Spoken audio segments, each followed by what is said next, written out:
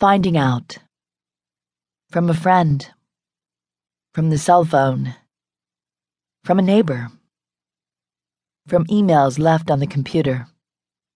From hotel receipts. From a homemade sex video tragically left out in the open. From the bank account. From the dog sitter. From the nanny, especially if it is the nanny. From the spouse. From the lover. From an offhand comment on the playground. From the monthly expenses that don't jibe with anything you did or received or gave. From the cashier at the lumberyard. From some weird supermarket encounter.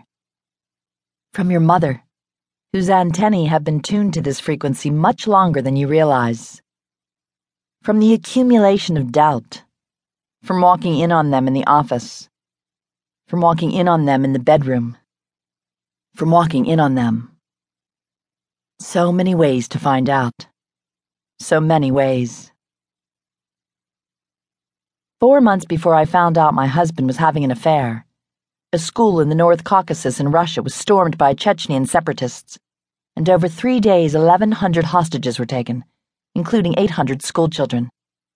It ended badly, even, I imagine, for those who got away with their lives. The Beslan hostage crisis still pierces my awareness many years later because of the small, stubborn role it played in the unveiling of my husband's last affair. The events were unrelated and on 2 different sides of the world, but they are conjoined in my memory of them. Details fall into the crevices between life-altering knowledge and your reaction to it. These details take on their own significance by filling up the space between, adding buffer and firewall and salt, indeed, to the whole mess of finding out. A friend came over one morning in early January 2005 because she thought it was time to tell me about Bill. My 2 sons were at elementary school. It had been snowing hard for 2 days, almost canceling school and a party the previous weekend during which our friends hotly debated the merits of marriage.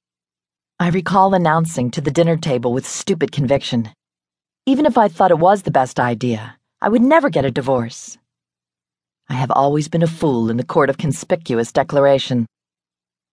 I remember once telling someone in 8th grade that I would never smoke pot, never have sex before marriage, never sneak out of my bedroom window in pursuit of a guy. I was a holy horror of sanctimony. Within 5 years I had done all of those things. I wish I had had my wits about me more back then, and now. Things happened that I was oblivious to even as they were happening to me or because of me, including the folly of my own behavior. I knew nothing solid about myself as a young woman, right up to and possibly including yesterday.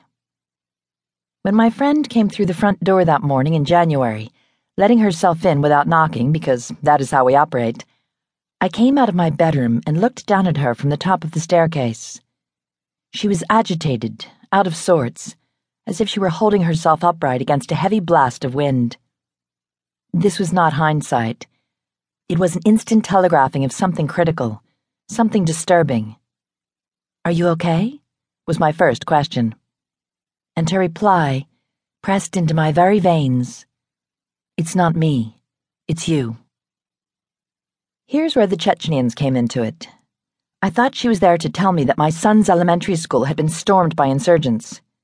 This was partly ridiculous and partly terror, the wild but typical response of an over-anxious parent. You are always in reconnaissance mode once your babies are on the ground.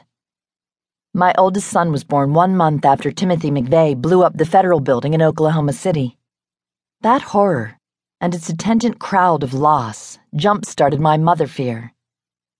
The worst of the world's events are seared into my psyche more so than before I was a parent, because tragedy echoes through my concern for my sons. That January morning, it took my friends several minutes to calm me down by repeating over and over, "It's not the boys, it's not the boys, it's not the boys." Until finally, and no doubt partly out of exasperation, she blurted out, "It's Bill, he's having an affair."